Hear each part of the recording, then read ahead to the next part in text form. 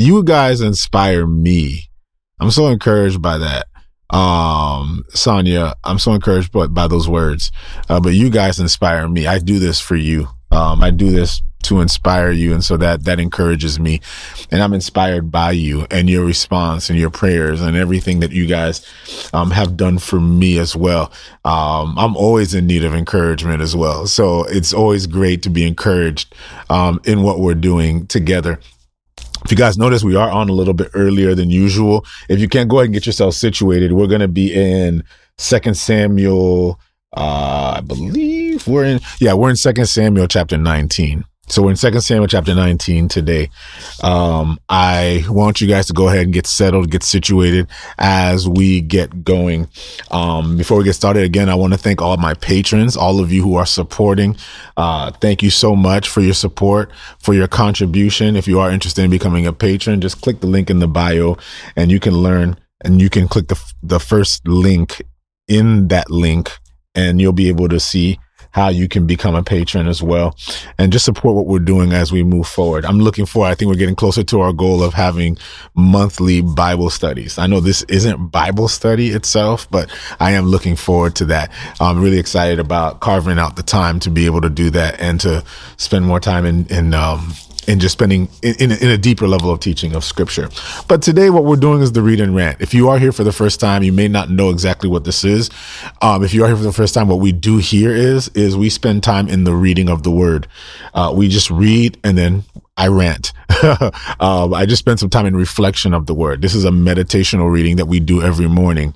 And essentially all we're here to do is we're here to just commit ourselves to the Holy Spirit, to ask the Holy Spirit to lead us and to guide us in what the scriptures are revealing to us today. So this is not a Bible study, but it's more to hear what God is saying to us today in regards to the scripture. This is my regular habit.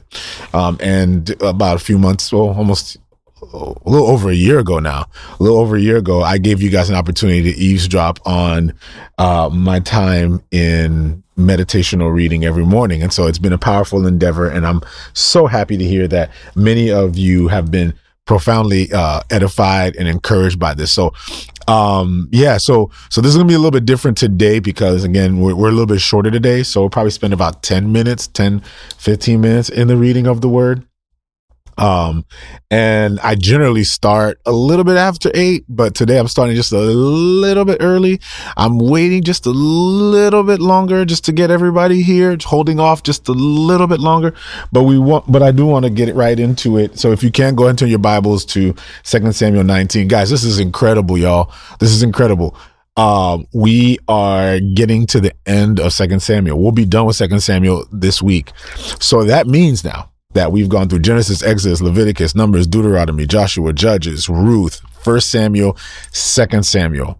So at the end of this week, we're going to be moving into 1 Kings. Guys, this is what I wanted to show you and reveal to you, is how you can get through a lot of Bible just with 10 to 20 to 30 minutes a day. Okay? Just to 20 minutes a day. You can get through a lot of scripture. And I believe it's the most important thing any believer can do. I believe that actually a lot of the hurt from the church and a lot of the pain from the church and a lot of people who actually left church, they left church because they never knew the scripture. They actually never knew the Bible. They just heard what some pastor told them, or they heard what some minister told them, or what some preacher told them. And because they took the teaching of the preacher and the pastor and the minister and never really read it for themselves to see what it actually says, that they obviously have encountered a lot of hurt and pain. Most of the time what happens is we become sheeples who fall astray because we don't spend time in disciplining ourselves in the word. So the most empowering thing you can do is to spend time in the word for yourself. Spend time in the word for yourself. I'm just here to journey with you in that. And I'm just here to share with you whatever the Lord is convicting me. So this is a little bit different. This is not an intellectual endeavor more than it is a spiritual endeavor. And these are the 3 things that we're going to ask as we engage today.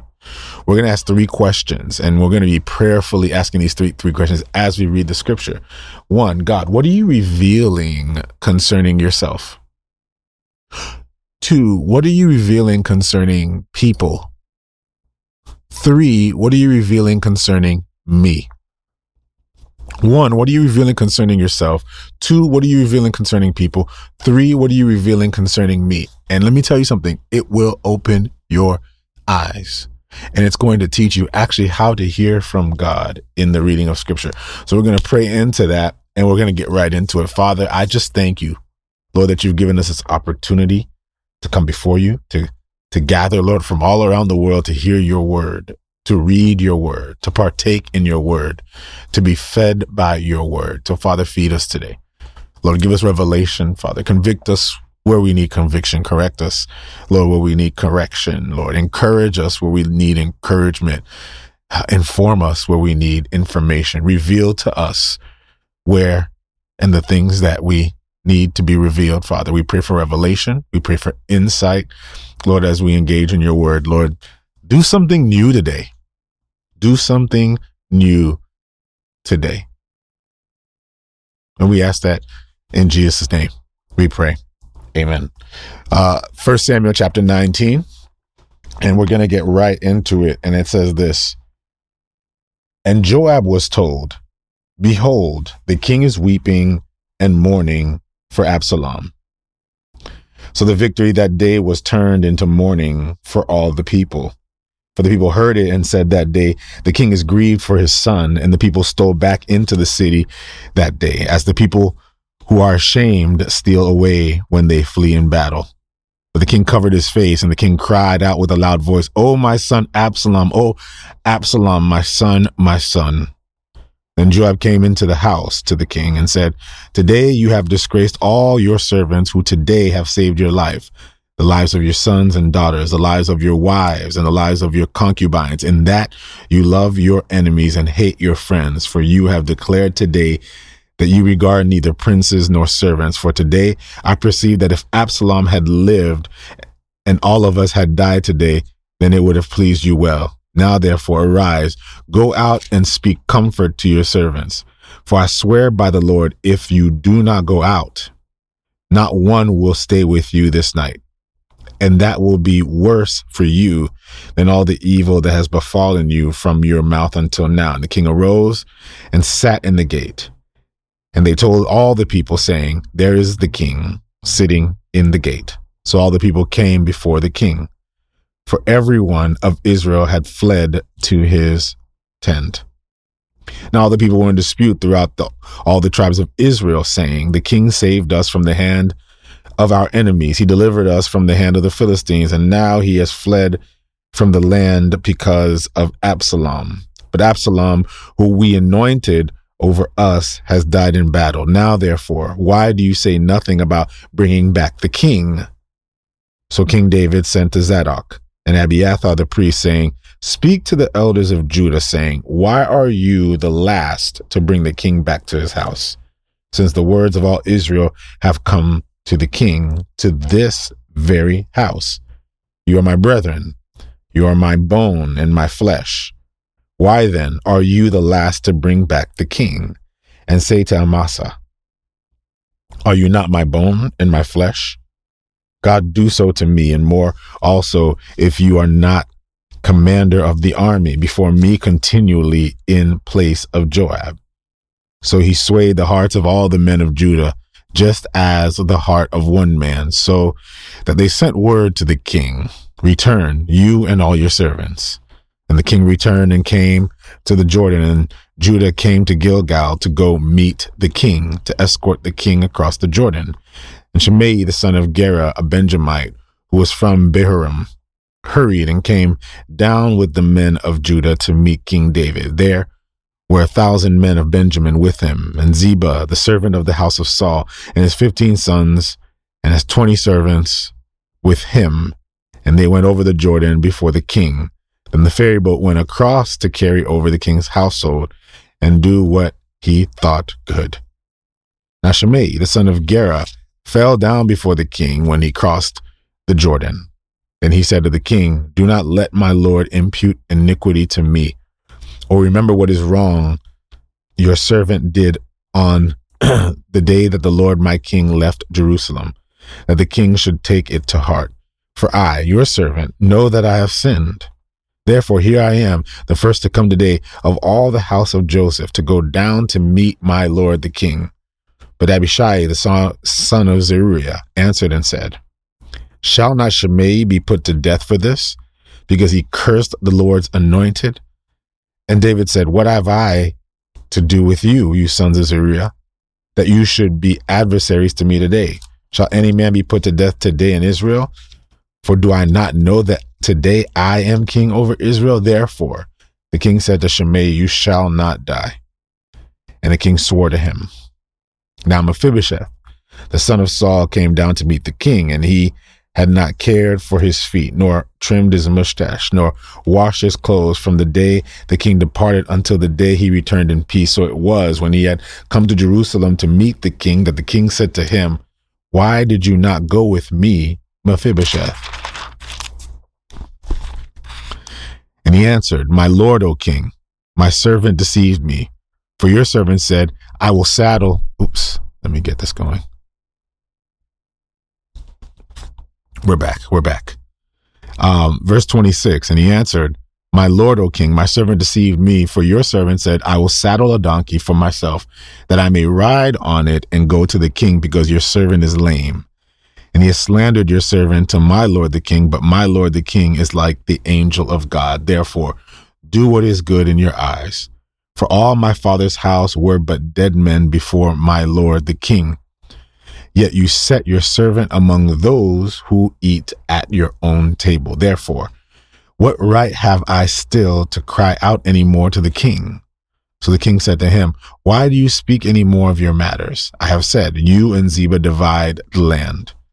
Then Mephibosheth said to the king, Rather let me take it all, inasmuch as my lord the king has come back in peace to his own house.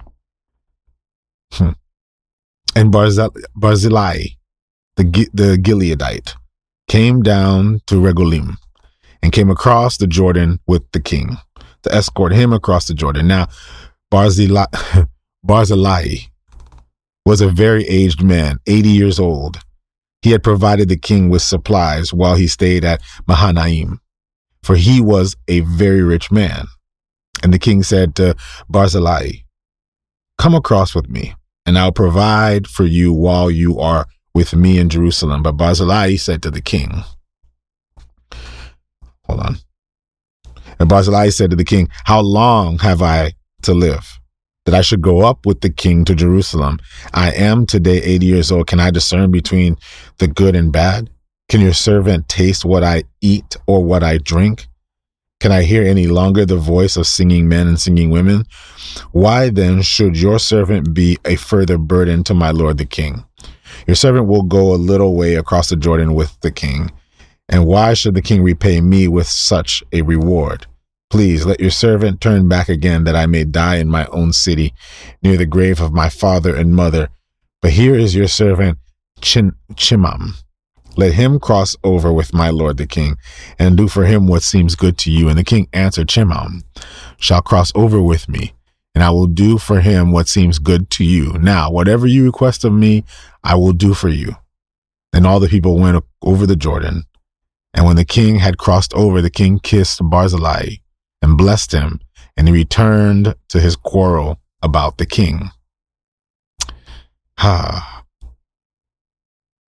Now, the king went to Gilgal, and Chimam went on with him, and all the people of Judah escorted the king, and also half of the people of Israel. Just then, all the men of Israel came to the king and said to the king, Why have our brethren, the men of Judah, stolen you away and brought the king, his household, and all David's men with him across the Jordan? So all the men of Judah answered the men of Israel, Because the king is a close relative of ours. Why then are you angry over this matter? Have we ever eaten at the king's expense, or has he given us any gift? And the men of Judah answered and the men of Israel answered the men of Judah and said, We have 10 shares in the king. Therefore, we also have more right to David than you. Why then do you despise us? We are not the first to advise. Were we not the first to advise bringing back our king? Yet the words of the men of Judah were fiercer than the words of the men of Israel. We're in 2 Samuel chapter 20, and we will stop here. We're going to stop at chapter 20. Well, we'll see where the Lord leads. And there happened to be there a rebel, whose name was Sheba, the son of Bichri, a Benjamite. And he blew a trumpet and said, "We have no share in David, nor do we have an inheritance in the son of Jesse. Every man to his tents, O Israel." So every man of Israel deserted David and followed Sheba, the son of Bichri. But the men of Judah from the Jordan as far as Jerusalem remained loyal to their king. Now David came to his house at Jerusalem. And the king took the 10 women, his concubines, whom he had left to keep the house, and put them in seclusion and supported them, but did not go into them. But they were shut up to the day of their death, living in widowhood. And the king said to Amasa, "Assemble the men of Judah for me within 3 days, and I'll be present here yourself." So Amasa went to assemble the men of Judah, but he delayed longer than the set time which David had appointed him. And David said to Abishai, "Now Sheba, the son of Bichri, will do us more harm than Absalom. Take your Lord's servant and pursue him, lest he find for himself fortified cities and escape us." So Joab's men with the Cherethites, the Pelethites, and all the mighty men went out after him, and they went out of Jerusalem to pursue Sheba, the son of Bichri. Then when they were at the large stone which is in Gibeon, Amasa came before them. Now Joab was dressed in battle armor. On it was a belt with a sword fastening in its sheath at its hips, and he was going forward, and it fell out. Then Joab said to Amasa,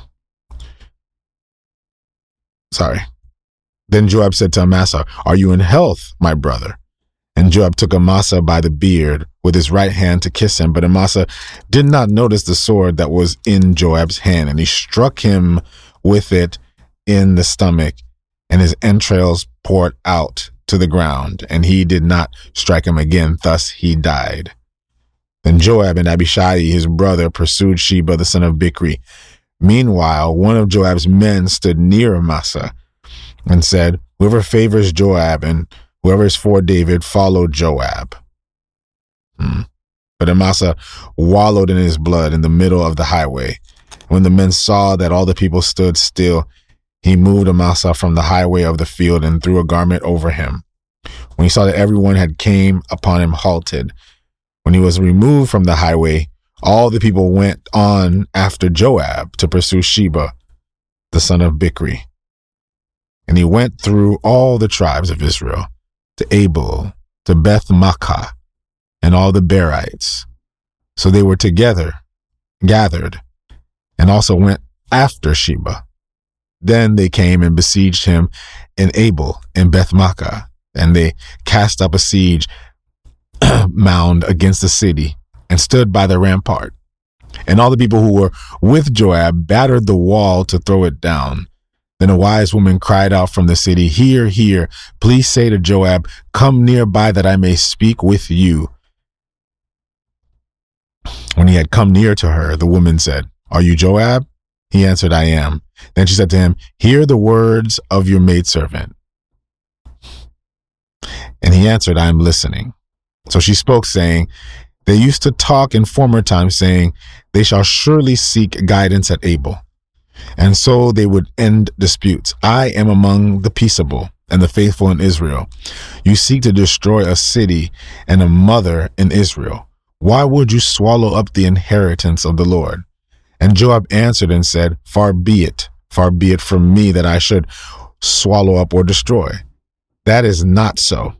But a man from the mountains of Ephraim, Sheba the son of Bichri, by name, has raised his hand against the king, against David. Deliver him only, and I will depart from the city." So the woman said to Joab, "Watch, his head will be thrown to you over the wall."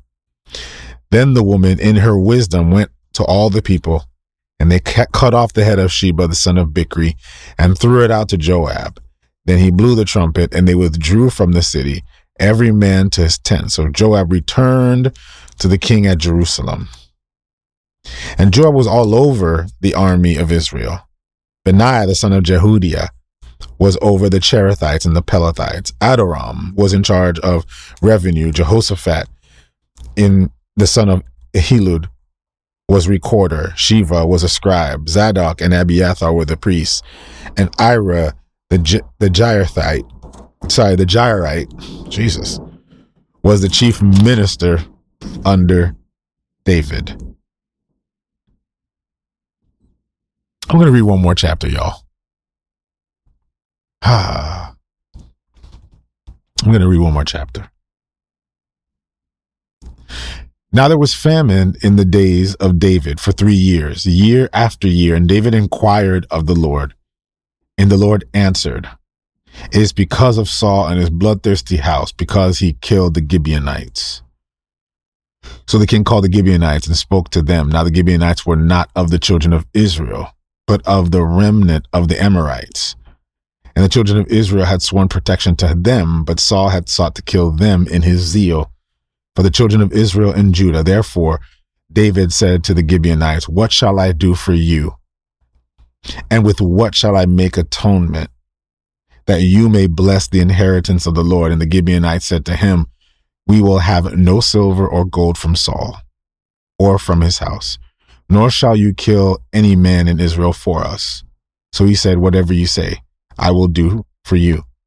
And they answered the king, "As for the man who consumed us and plotted against us, that we should be destroyed from remaining in any of the territories of Israel, let 7 men of his descendants be delivered to us, and we will hang them before the Lord of Gibeah of Saul, whom the Lord chose."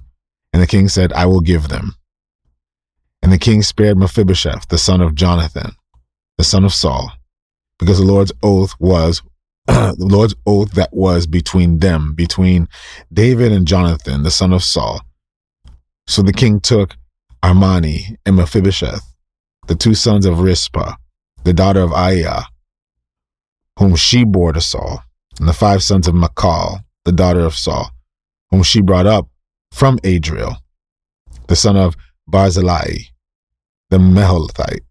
And he delivered them into the hands of the Gibeonites, and they hanged them on the hill before the Lord. So they fell all 7 days together, and were put to death in the days of the harvest, in the 7 days, in the beginning of the barley harvest. Now Rizpah, the daughter of Aiah, took sackcloth and spread it for herself on the rock from the beginning of the harvest until the late rains poured on them from heaven. And she did not allow the birds of the air to rest on them by day, nor the beasts of the field by night. And David was told that Rizpah, the daughter of Aiah, the concubine of Saul, had done. Then David went and took the bones of Saul and the bones of Jonathan his son from the men of Jabesh Gilead, who had stolen them from the street of Bethshan, where the Philistines had hung them after the Philistines had struck down Saul in Gilboa. So he brought up the bones of Saul and the bones of Jonathan his son from there, and they gathered the bones of those who had been hanged. They buried the bones of Saul and Jonathan his son in the country of Benjamin in Zelah, in the tomb of Kish his father. So they performed all that the king commanded, and after that God heeded the prayer of the land. When the Philistines were at war again with Israel, David and his servants with him went down and fought against the Philistines, and David grew faint.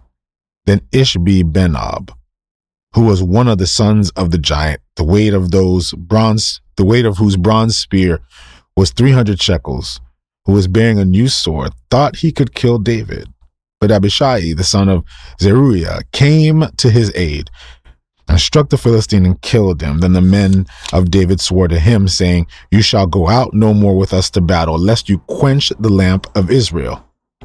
Now it happened afterward that there was again, hold on, this thing paused again. I'm sorry. I apologize for the pause.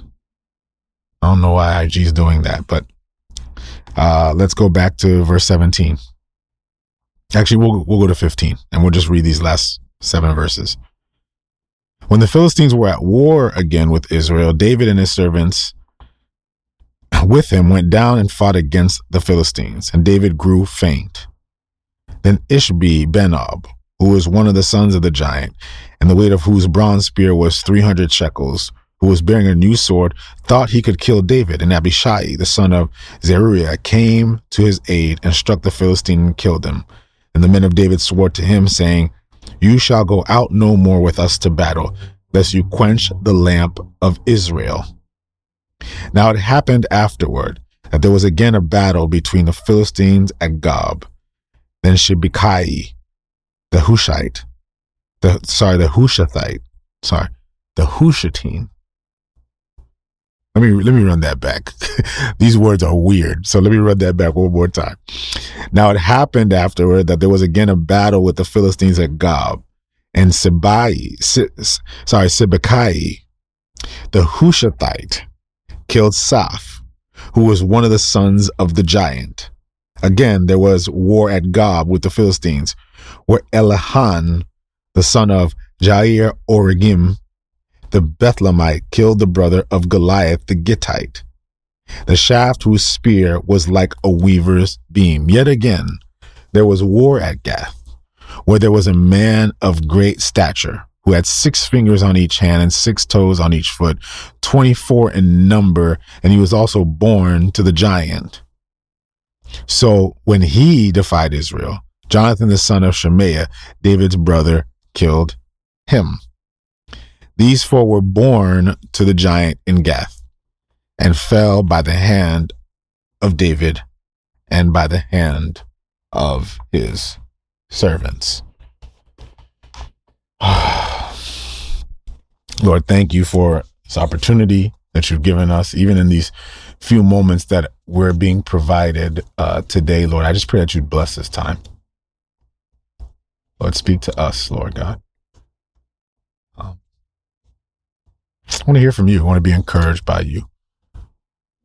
Amen. Those names at the end were rough.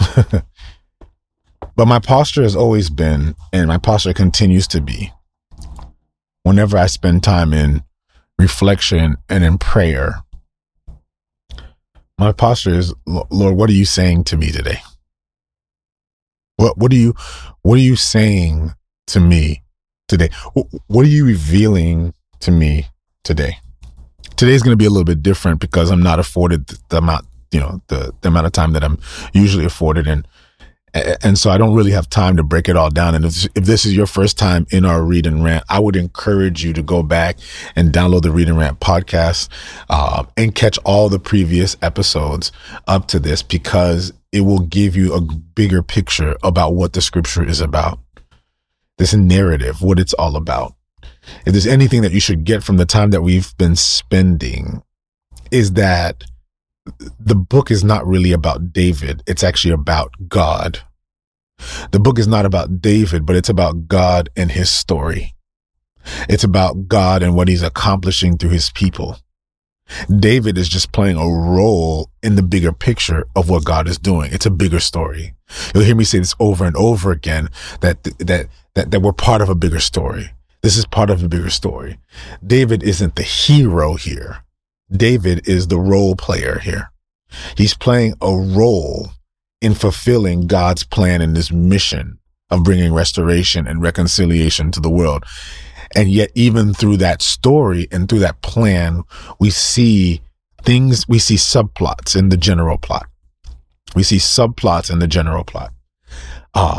There are about 5 subplots that we read here. And that's why this isn't a preaching or a message, just a rant, because I'm just going to speak what really sticks out to me today.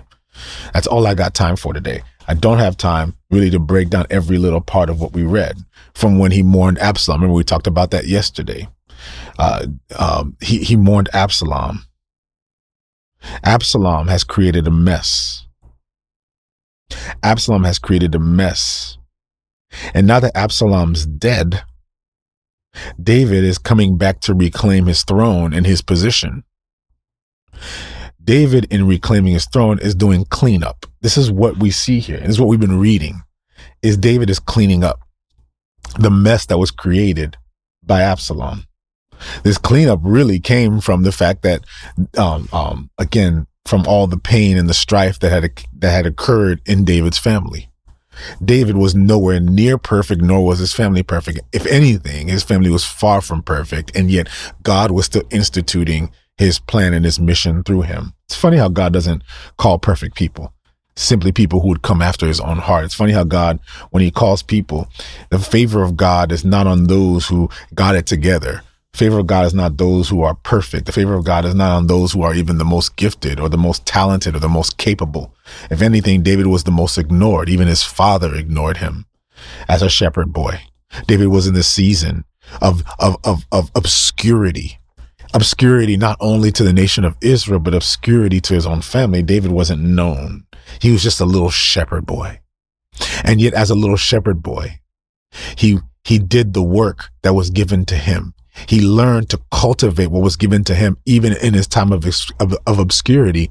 And David knew very well what his task and his job was in the context and in the season that he was in. David didn't have a big job, but he took his job very seriously. And even in his job, David faced danger. We remember that David had faced danger even in his job. He was a shepherd boy, but yet he had to go up against the animals in the wilderness to protect the sheep. And it's there that God developed David. David was being developed in his obscurity. I came to tell some people that God develops you in your obscurity. God develops you in your place of obscurity. God will develop you in your place of rejection. As a matter of fact, your place of rejection is the opportunity for God to really humble you and submit you to his will. God will take you very slowly through a season of being unknown, unrecognized, unregarded, simply to prepare you and to set you aside for where he's calling you to go. The proof of that is even in my story. Guys, people, if anybody knows, I was not a social media guy. I was not a guy who was out here, trying to put out the messages. I was a person who just simply enjoyed my time in obscurity with the Lord. I accidentally started a TikTok. And upon accidentally starting a TikTok, here we are now, right? Where there's almost 500,000 followers on TikTok. That is not something that I prepared for. It's not something that I strategized for. But God was preparing me in my time of obscurity. The message is always, where did you come from? How come no one has ever known about you? Wait, so where are you? Where are you located? How did this happen? It happens because when you learn to be satisfied in your space of obscurity, God will build you up. He will give you knowledge, wisdom, insight, understanding to prepare you for God wants you to go. Some of us, we want platforms and to be known before God prepares you. And yet God does most of his preparation in our time of isolation and obscurity. David was a shepherd boy. And yet the Lord was preparing him. What was he preparing him for? He was preparing him for a moment. Stay with me, family, because this is where the Lord is leading me today. He was preparing me for a moment. He was preparing David for a moment. Sorry. He was preparing David for the moment that he would confront Goliath, because there would be a day that would come where the time that he fought those beasts and those animals in the wilderness, he would develop skills, talents, and abilities to be able to overcome what he's about to face. You see, David became a slingshotter to protect the sheep that he was given with the little bit that he was given. And yet he took the little bit that he was given, and the Lord equipped him and trained him for the big moment. Because it's not about the tools. It's not about the skills. It's not about the resources. It's not about the abilities. It's not how many dollars you got. It's about, will you be faithful with the little bit that God has given you? If God gives you a rock and a sling, do all you can with the rock and the sling. You don't need a kingdom. You don't need armor. You don't need soldiers. You don't need a title. You don't need, no. Your training can happen in your obscurity. I find a lot of people despise their small beginnings, and yet it is the small beginning that prepares you for where God is taking you. Stay with me, family, because I only have a few minutes, but this is where the Lord is really convicting me here, because we see David, David now has taken over a kingdom. He's become king, and his becoming king came from a moment. He gained this popularity from a moment. Yes, from a moment. And now David's kingdom was compromised, and yet the Lord preserved it because the Lord had already called him. He was called to be king. And so we see Absalom, who now has died, his son, and he mourns Absalom. And then he returns to Jerusalem and he starts cleaning up. He gives mercy to those who deserve mercy because, again, it was never about him. It was about something bigger than him. And then we look later on in that same chapter, chapter 19, he gives kindness to Shimei. He gives kindness to Mephibosheth. He gives kindness to Barzillai. And even though there's a quarrel about the king, notice that the ones in the northern tribes of Israel were contesting against the southern tribes of Judah, and the 2 in Judah were contesting against the 10 in Israel, and yet they were contesting, and yet even then they were being reconciled to the fact that no matter how much contest is happening between them, that David still stands as king over them, unifying Israel, meaning we don't have to agree to be unified. We don't have to be the same. We have to just be one. Being one doesn't mean we agree on anything. Being one is being identified as one under a larger banner, under a bigger banner. That's another conversation for another day. But then David's still cleaning up mess because then there's Sheba. He sends Joab to go after Sheba. Stay with me, family. After he sends Joab to go after Sheba, they bring Sheba back, right? Cut off his head. His head was cut off and then they threw him over. I'm rushing through this because I want you to get to this. I want to get to this final point. David goes from shepherd boy to king, to being exiled from being a king, to now being restored back to his kingship, being restored back to his position. Stay with me, family. Being restored back to his position. In chapter 21, we see this avenging of justice for the Gibeonites, which is another conversation. There's so much to unpack there, but that's not what I want to talk about, actually. I actually want to talk about those last 7 verses that we just read. And the one verse that sticks out to me in chapter 21 is actually the last verse in that text. These 4 were born to the giant of Gath and fell by the hand of David and by the hand of his servants.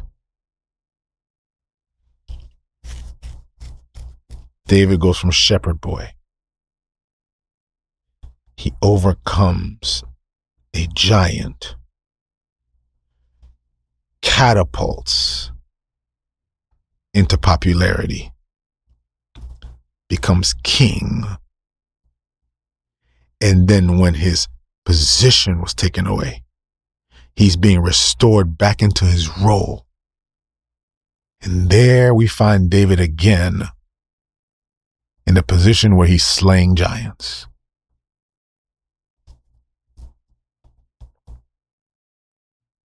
What sticks out to me in this text, what the Lord is slapping me with today, is that it says that these 4 were born to the giant in Gath and fell by the hand of David. You know, there was a question that I'd asked myself years ago. And it was always hard to put an answer to it because there isn't really a clear answer. Just want to make sure I put that out there. There isn't a clear answer. But in the encounter that David has with Goliath, I never really understood why David took 5 smooth stones. It never really, I always wrestled with that. Why did David take 5 smooth stones? Did David not trust in his aim? Was David just making sure he had, 5 stones, maybe 5?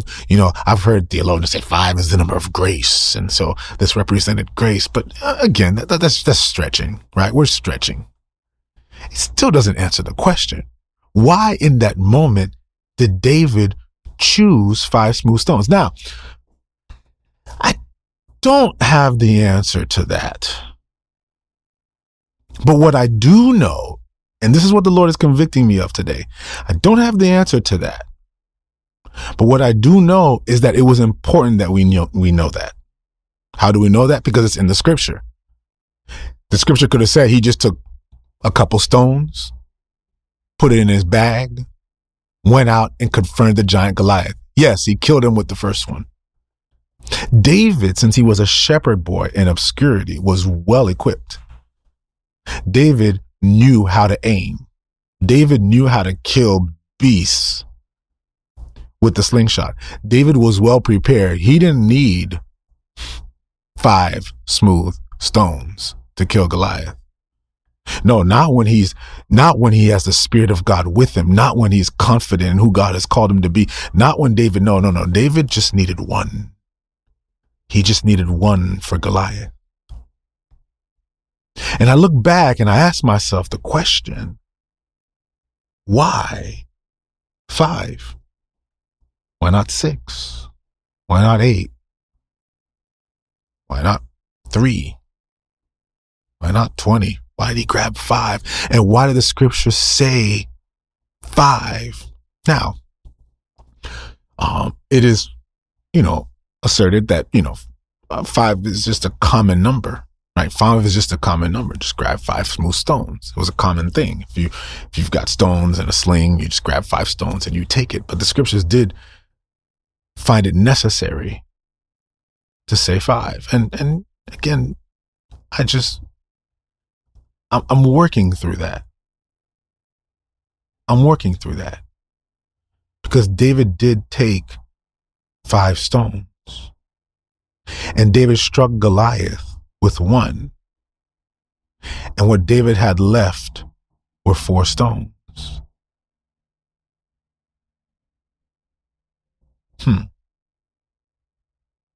And in this last verse, we see in verse 22, these 4 were born to the giant in Gath and fell by the hand of David and by the hand of his servants. There were 4 stones remaining. And yet there were 4 who were born to Goliath. It wasn't just Goliath, but the giants were a dying breed at that time. And among the giants was Goliath. But Goliath had 4 sons. Coincidence? Maybe. But never coincidence in the scriptures. I want to make sure everybody understands that. Never is there coincidence in the scriptures. Nothing is coincidence. Everything matters. Everything matters.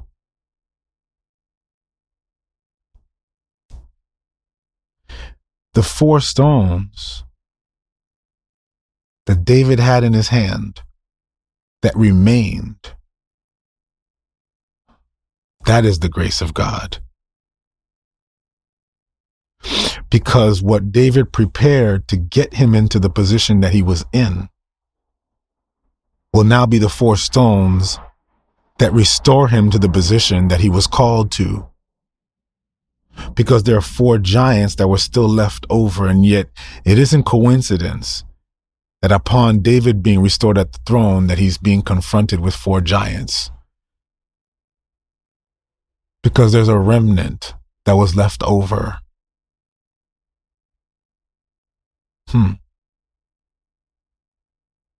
It matters.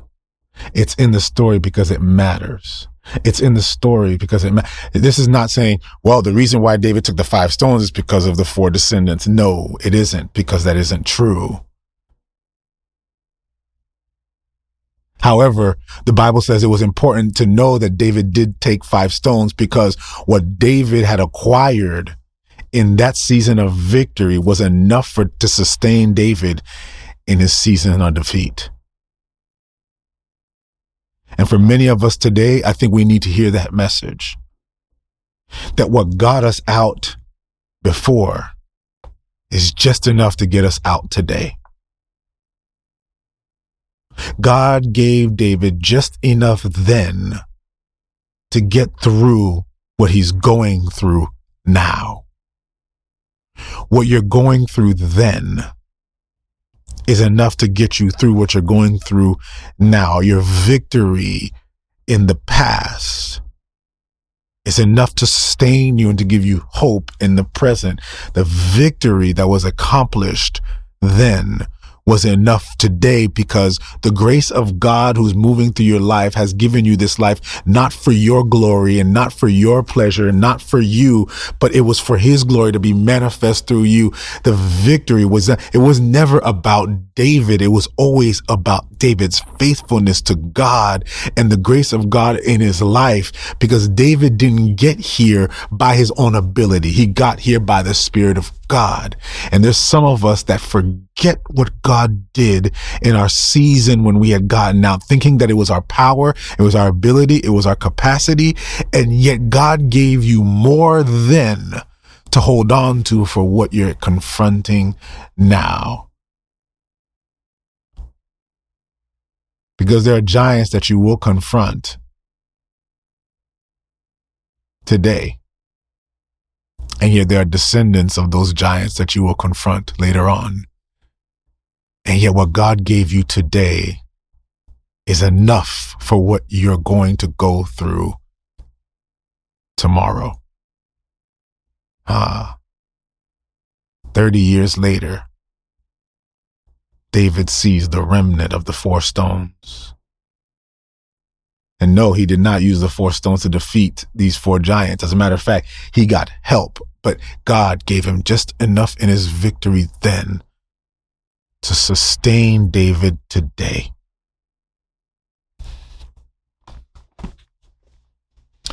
The grace of God, when he says he gives grace for grace, he doesn't give you a grace in a moment. He gives you the grace for all time. He doesn't forgive you of your sins in a moment. He forgives your sins of your past, present, and future. He doesn't give you something to sustain you just now, to overcome just now. He gave you in that moment everything you needed to be sustained in the days to come. Yes, when you overcame that addiction then, he gave you the power to overcome the addiction today. When he gave you that stone to overcome the wiles of the devil, that anxiety that almost killed you, that almost suffocated you, that kept you from doing what God called you to do. And then now here you are confronted with the fact that you have overcome those attacks of the enemy. God is saying, I've given you just enough then, and what I gave you then is just enough for you now. What was good then is good now. What was good then is good now. And maybe what happens now looks bigger than what was then. But the reality is God gave you just enough then to sustain you now. He's giving you just enough power then to sustain you now. He's given you just enough grace then to sustain you now. And maybe what you're asking God for, he's already given to you. The question is, do you believe and trust what God gave you then? Yes, that time when you gave your life to Christ and all of a sudden you had this newfound desire in him, a newfound relationship in him, a new desire in him. And all of a sudden, all the things that you hated, you couldn't stand. And the things that you love now you began to have a relationship with God, and you wanted to cultivate this relationship with God. You had this desire for God, this want for God, that even the things that you knew weren't good, now you started to hate. And then all of a sudden life begins to hit you and mistakes happen along the way. And now you find yourself in a place saying, why am I confronted with an even greater addiction? Why am I confronted with all these battles? And what God is saying to you is he's saying, I gave you some stones then that were just enough for you to make it through now. When you are weak, then he is strong. His grace is sufficient. I gotta go, fam. But I want to encourage you. His grace is sufficient. Father, I ask in this moment, Lord, that there are those of us today, Lord, who are being confronted with giants. Lord, be it financial, be it emotional, be it health-wise. Father, there are those of us right now who are being confronted with giants. Yet, Lord, you told us not to forget our benefits. Forget not the benefits, the things that you have done. So, Father, I pray that you would take each and every one of us back to our place of victory in you. Lord, the overcoming that we had encountered, that we would experience the overcoming then, and to know that it was sufficient for us now. Father, teach us to trust in your grace, to know, Lord, that you are in control, that you are guiding all things, directing us in all things. And we say that in Jesus' name. Amen.